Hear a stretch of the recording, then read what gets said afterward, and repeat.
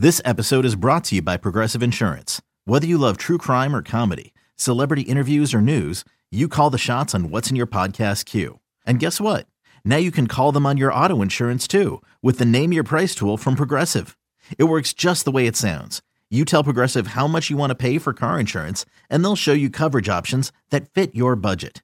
Get your quote today at Progressive.com to join the over 28 million drivers who trust Progressive. Progressive Casualty Insurance Company and Affiliates. Price and coverage match limited by state law. With threats to our nation waiting around every corner, adaptability is more important than ever. When conditions change without notice, quick strategic thinking is crucial. And with obstacles consistently impending, determination is essential in overcoming them. It's this willingness, decisiveness, and resilience that sets Marines apart. With our fighting spirit, we don't just fight battles, we win them. Marines are the constant our nation counts on to fight the unknown. And through adaptable problem solving, we do just that. Learn more at Marines.com. Hey, welcome in, Stinky Truth Podcast, alongside of Mike Evans. I am Mark Schleifer. How come you look so much higher than I do right now? Well, because I, unlike you, are a true TV professional, and I realize that I must sit up straight. Don't slouch. Didn't your mother ever tell you not to slouch? I have the same problem, and when I'm on a television set, they always say, can you raise your chair? And I think I have a short torso. Torso. I think I'm a long linear athlete, right? Like I've got long legs, but I think my torso has been jammed down. Maybe from all the contact. That's so it, yes. I have a much, from my waist up, I'm not as tall as I am from my legs down. We're going to have to get you a higher chair. Yeah.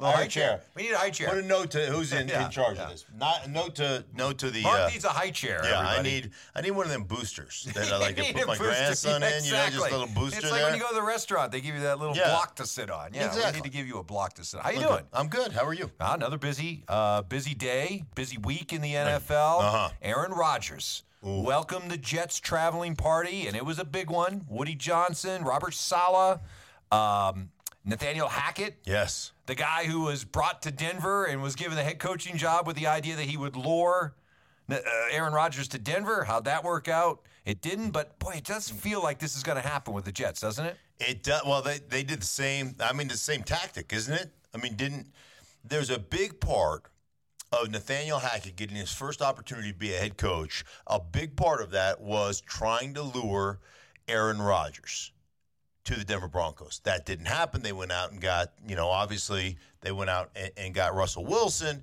But this certainly seems to be the same tactic, not a head coach, but an offensive coordinator to get Aaron Rodgers. It does feel like that's going to happen, right? What is it with the relationship between Aaron Rodgers and Nathaniel Hackett? Because remember, Matt LaFleur has been the offensive coordinator. He's been the guy calling the plays. So what's so special about Nathaniel Hackett as a draw for Aaron Rodgers? Yeah, I don't.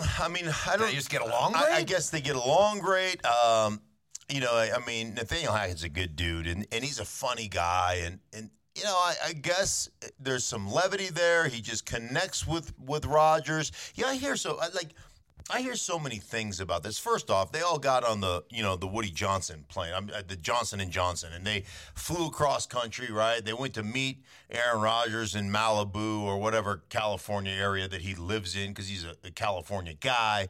So they flew down there to meet with him, and it certainly looks like they're going to lure him out of Green Bay. It certainly feels like the Green Bay Packers have basically said, hey, this is kind of how the life cycle of quarterbacks go here in Green Bay. We groom a kid behind a kid. Eventually, that guy gets the opportunity, or we give him the opportunity because he's the one over the course of the last several years. Remember how this went with Brett Favre. Brett Favre stayed in Mississippi. He didn't come to a lot of the OTA type of things. He didn't come to some of the, non-mandatory mini camps and those things. And during that time, Aaron Rodgers is the guy that took all those reps. And eventually they said, hey, man, this kid is going to be great. He's going to be a great player for us. So now is the time. And they decided to make that move. And then Brett Favre went on to the Jets and to Minnesota to play. And this same kind of scenario, hey, it's 15, 16, 17 years, whatever it is, it's time to move on. And I think there's a couple of things that have happened here. One, I think that Jordan Love last year, and this is not me just speculating, this is exactly what, because I asked Aaron Rodgers about it, this is exactly what he told me. He goes, last year was kind of almost an epiphany for Jordan Love. Like Jordan Love looked at last year, and one of the things that Aaron Rodgers said is, when I was running the scout team and Brett Favre was the quarterback, man, it became very imperative to me to work on off-platform throws, to work on all the things that were going to happen to me during the course of a game, and to own that offense, to own that scout team offense, and to look at that card and say, okay, this is exactly like we run, two-jet dagger. They'll draw the plays up and you say, this is just like two-jet dagger. Or this is, all-go special. This is whatever. This is curl burst. This is exactly like we run curl. And to execute it just like I would is if I was running my own offense, to take ownership of that and take pride in trying to shove it up the ass of your defense. And he said last year was the first time that Jordan Love took ownership of that scout team, of that look squad.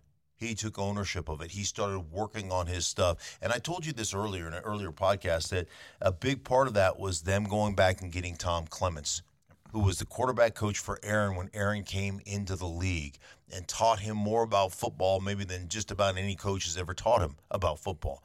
Taught him how coverage ties to the front that you play, ties to, all those things, and the nuance aspect of football and some of the drills and some of the things they worked on as a football team.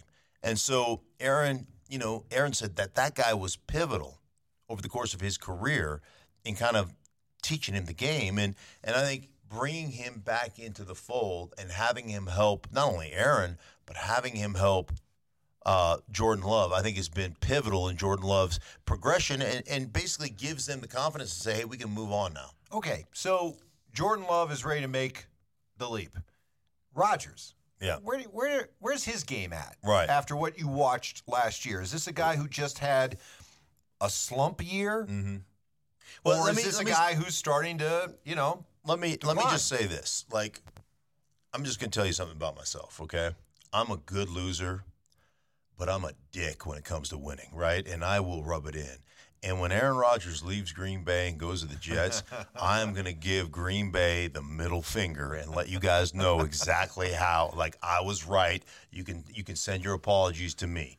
So you might want to give the background on this. Yeah, well, I mean, so a couple of years ago, like, I got information, very good information, that they were trying to work a trade. And I really think that Green Bay and the Denver Broncos were trying to work a trade. And I just came on the radio because we were doing draft coverage that night and go, hey, man, this is happening right now. I was excited, right? I'm not a reporter. But it's actually, I'm the one to blame. Because you called me. I called you and said. You called me and said, hey, this is what I'm hearing.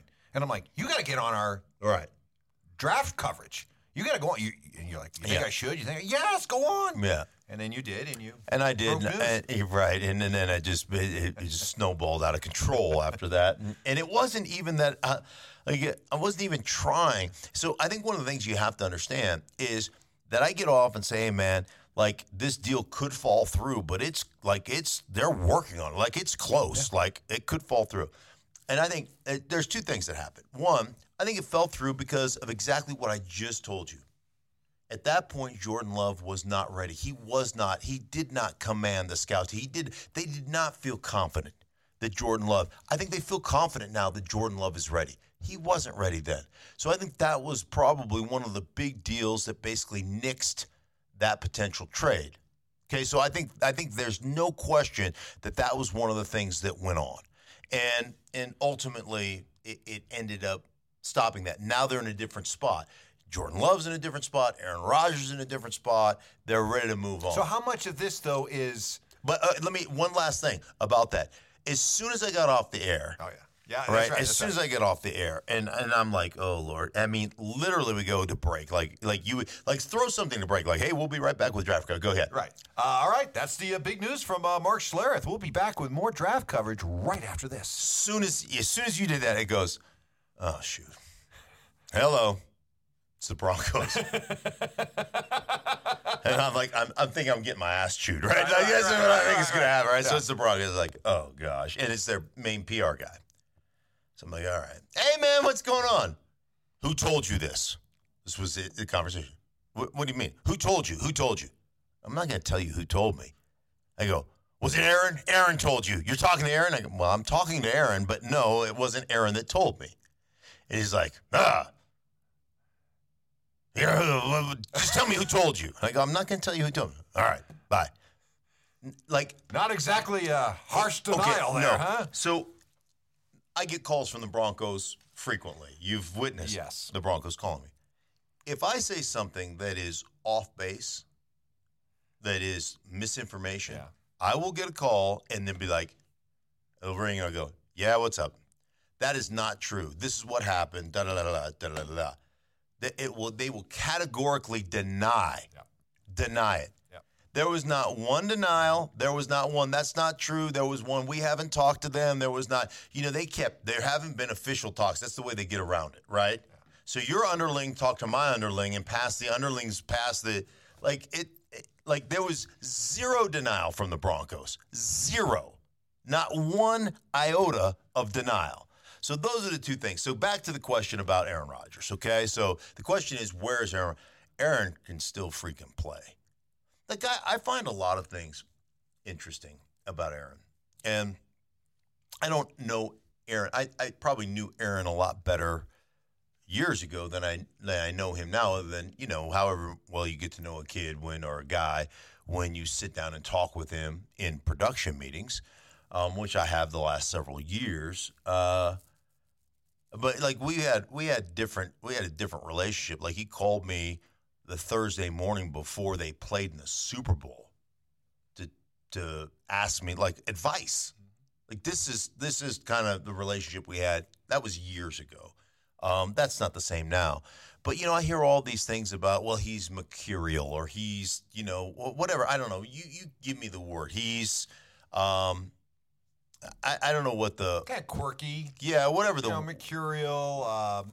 Right. Whatever the vernacular is, or whatever the adjective is to describe. You don't necessarily think of him as, wow, this guy is hardcore football, all the time. Yeah. No. I just find him, he's incredibly intelligent. Yep. He's incredibly well thought out. And I have not run across any of his teammates that have complained about their relationship with Aaron Rodgers. I think he's really close with most of his teammates. And now, will he hold his receivers? Will he hold people accountable? Yeah. You show me a quarterback that doesn't. Tom Brady, John Elway, sure, Dan Marino, Peyton Manning. They're all bullies. Yeah, they all, in a good way. They want it. They want it the way they want it. And so I find the narrative of, you're going to have to deal with Aaron and all that comes with Aaron. What? Winning? Excellent play? Demanding? Wanting to do things he knows work? Oh, sign me up. I'll sign up for that. So I find some of the narrative out there about, if he goes to the Jets, dude, the Jets ain't won. I mean, dude, they haven't been worth, legitimately in years a squirt of piss, okay? And they're lacking something. I think last year they were incredible. Defensively, they were great. I love Robert Saleh. I think he's a damn good coach. I think they're poised. I think they have some young offensive talent. They need that dude playing quarterback. So your message to Jets fans, and be honest, because I know you've had a love-hate. You've had a lot of fun with Jet fans over the years, but you're honest. Their excitement level at the idea of getting Aaron Rodgers should be what on a scale of 1 to 10? 10. 10. All right. Dude, you get Aaron with what you've put out there defensively, and with what I know about Robert Saleh, you get Aaron Rodgers and some of the young talent that you have on that football team. Who's better in the AFC East? Can they beat the Bills? Can they challenge the Bills? Yeah, they can. Could they challenge the Bills? Absolutely, they could challenge. I think. What have the Bills won? They won a bunch of games. I'm telling you, man, that would intrigue me. That would intrigue me. In that division, they could definitely at least challenge them. I mean, both of them are really talented football teams, but they could challenge them. So I can't wait. And I can't, like I said, I'm a great loser. I'm a gracious loser. I'm a dick when it comes to winning. I mean, an absolute dick. I can't wait to win because I am going to pummel you people in Green Bay. I can't. I was right all along. It took a couple years, but I was right. Even when I'm wrong, I'm right. Yes. I love it. Are the Ravens right in how they're handling Lamar Jackson? They put him on the franchise tag, the non-exclusive franchise tag, so he can go out and he can work out a deal with another team, get the contract that he wants, get the Deshaun Watson type contract that he wants, and that team would not only have to give up the contract, but also give up a couple of first-round picks. Good move by the Ravens, and what is the market for Lamar? So, they're both interesting questions because it's twofold. One, they have offered him, $133 million in guaranteed money? What did Derek Carr just get? About 100? About 100. What did Daniel Jones get? About 80. About 80. Now, obviously, Lamar is an MVP, right? He's won an MVP. You do realize the last 2 years in a row he's played 12 games of the total 17. So there is an injury history, if you will, and there is an issue, and I've talked to you about this before on this podcast. I've talked to you about the issue is the form of offense that they play in right now sustainable? And here's the crazy thing. I get people, and it always comes down to, race and, you don't, whatever. Stop. Just stop. Well, if he played, I get this one too.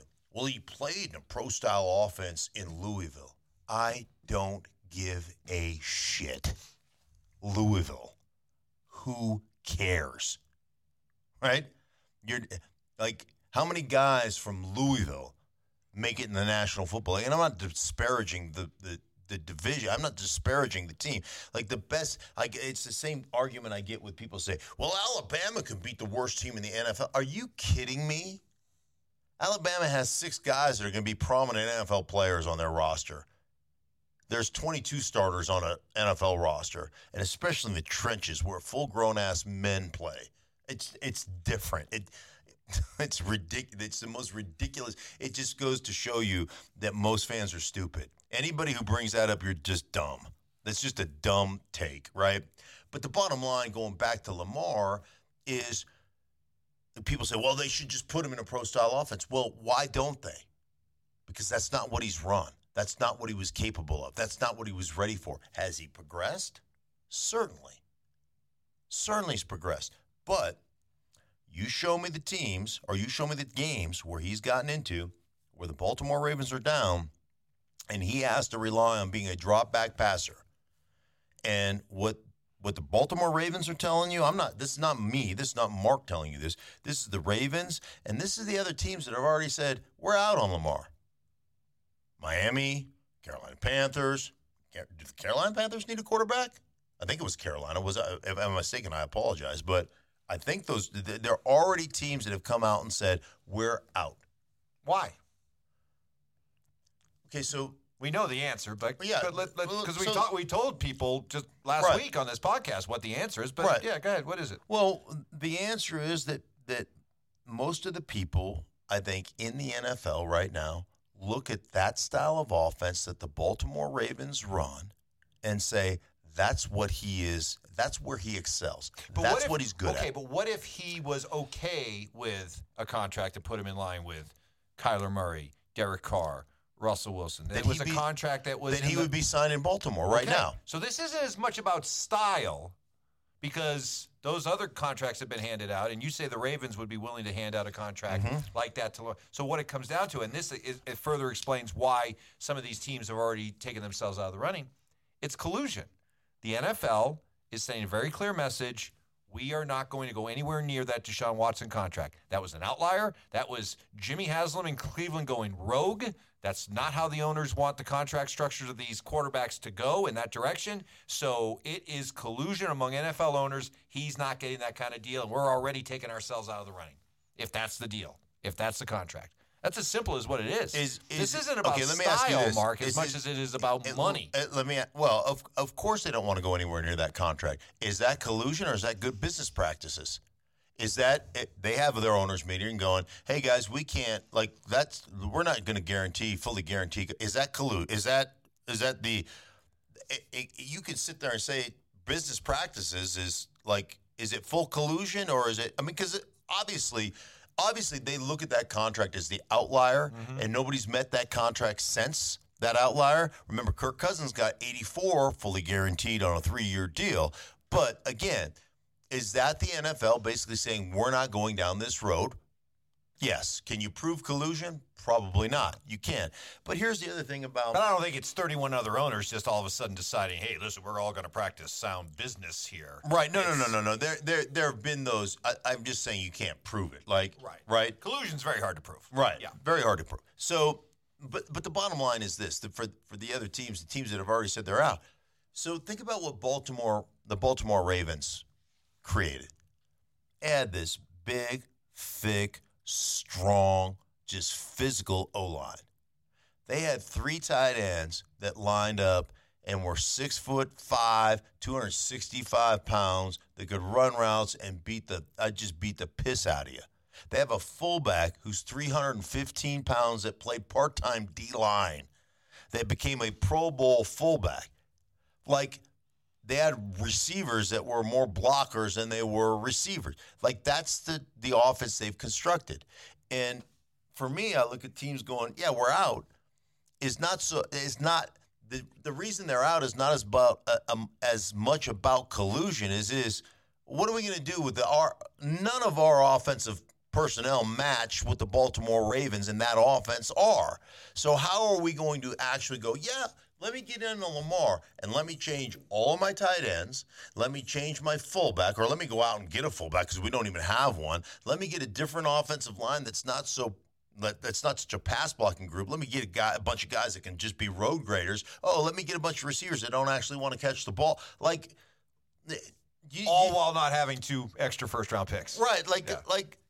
It just is like that part is silly to me. So this is the Ravens basically saying, okay, Lamar, you think we're trying to screw you because we won't give you the Deshaun Watson fully guaranteed deal? Go out and see what you can get. Smart. Go out and see what the market, and then come back to us. When you see what the market is, then come back to us. Easy to do that when you know that what he's going to find is collusion. I mean, it's easy to say go out and get a better deal when you already know that that's not going to happen because there is collusion going on. Well, nobody wants to give that contract. I get it. Yes. I get it.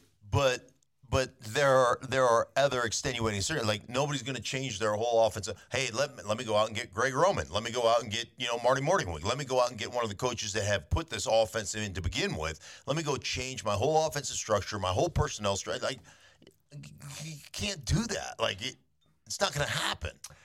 We were talking about Aaron Rodgers and the possibility is Aaron Rodgers in decline. Well, Russell Wilson definitely looked like a quarterback that was in decline a year ago. Sean Payton is here to fix Russell Wilson, fix the Broncos, but first job is to fix Russell Wilson. Yeah. There was a report from your buddy Matthew Berry from ESPN. He was out at the Combine. He's with NBC Sports now, I believe. Yeah. So he said that one of the things he heard is that Sean Payton's not really a big Russell Wilson fan and that Russell Wilson's basically looking at a 1-year audition to convince Sean Payton. Mm-hmm. You buy that? 1 year? This is it? 1 year for Russell Wilson? I don't think there's... Sink or swim? Yeah, I don't think there's any question that... I don't know that Sean Payton is or isn't a Russell Wilson. I know he's coached him in the Pro Bowl. I don't know that he is a Russell. I don't know that he isn't a Russell Wilson. I just... anybody can speculate on that. Oh, he doesn't like him or he likes him or whatever. I mean, I also heard he's bothering Drew Brees. No, he said... Sean Payton goes, he's wearing Drew Brees out. I don't know about you, man. I was in Denver in 2013, okay? I was here. Well, I live here. But I was at practice. John Fox practice, Peyton Manning, okay? So Peyton Manning is running a blitz pickup drill. And Peyton Manning, there's not one coach on the field. Peyton Manning's running the whole drill. He's got scout team defense. He's got his offense, right? And he's like getting out there. A receiver doesn't run the exact route. He'd get out there and he'd be like, "You got to," and he's the most unathletic looking dude in the history, right? And he's just he's just in people's asses, right? He's just getting after people, and he's wearing dudes out, and he's screaming at this guy and screaming at this guy. I want it not at 11 yards. I want it right at 10 yards, and I mean, he's just going to town, right? And so I'm watching practice. I'm out there. I don't even know why I'm out there. It's during the season. I don't even know why. I don't even know why I was out at practice. I think I got invited. Maybe Foxy invited me or whatever. I don't know. But whatever. I'm out there standing there watching practice. And like I said, not one coach coaching. There's nobody giving plays or anything else. It's Peyton's drill. So Foxy, I'm on the sideline just watching, and Foxy walks up to me and goes, Peyton demands that we do this drill every day. We do this every day. Not one coach involved. He's like, we're the least blitz team in the National Football League. Nobody blitzes us. He goes, this is a waste of time. But Peyton demands that we do it. So, you know what? We do it because Peyton wants to do it. Peyton Manning would wear your ass out. Yep. That is not a derogatory term. Like, to morph that into something that was derogatory, he's really bothering Drew Brees. No, he said he's wearing him out. Meaning, I want to know everything I can know about this offense. I want to know everything I can know about Sean Payton. I want to be on. That to me is a compliment of a guy going, I recognize that I played like doo-doo, and I want to fix it. Yeah. It's been open season on Russ for the last year, and yet I think we all thought at the end of the season, hey, this is a crossroads year now for Russ. He's going to have to make some serious changes. And already he's noticeably thinner. Yeah. He's dropped some weight, and he's wearing out Drew Brees. I mean, I would think that that's proactive stuff that should make you encouraged if you're a Broncos fan. I think one of the things that's really interesting to me is I don't know how many people have done more Seattle games than I've done in the last 5 years, but I've done a bunch. So I've had a ton of meetings with Russ. I did a Denver game this year with Russ. So I've had a ton of these meetings. And one of the things he always said to me is, I want to go down. I don't care about stats. I don't care about this. I don't care about that. I want to go down as the greatest winner of all time. Okay. Well, if that's what you want to do, because you are at a crossroads in your career. So you went to 9 Pro Bowls. He was one of the winningest quarterbacks, if not the winningest quarterback ever in his time in Seattle, right? Now you look at his last year in Seattle. They didn't make the playoffs. He had the finger injury, all that kind of stuff. Then he comes here in Denver, and he was absolutely horrific. He was as bad as anybody that's ever played the game has been. That's how bad he was. And you think about how Hall of Fame voting works. So you want to go down as a great winner. And it was a foregone conclusion. People would just talk about Russell Wilson, the future Hall of Famer, right? Can you play yourself out of the Hall of Fame? Absolutely. Absolutely. And here's the interesting thing for me. So every year, guys like Peter King, guys like the late, great John Clayton would call me come Hall of Fame induction time. And especially when it came to D linemen and offensive linemen, guys that were close or on the bubble. They would call me about that because there's not necessarily, especially with the offensive line, there's not statistics that automatically get you into the Hall of Fame, right? So they want your perspective as a player that played during that time. They want your perspective on playing against guys like Bryant Young and different guys. And so there's always somebody in that room. There's about 50 guys that vote, right? There's always somebody in that room that stands up and lobbies against you. You've got people that are enemies of the state, so to speak. They'll lobby against you, go, this guy doesn't deserve it. So think about Russell now. His last year had the finger injury. They didn't go to the playoffs.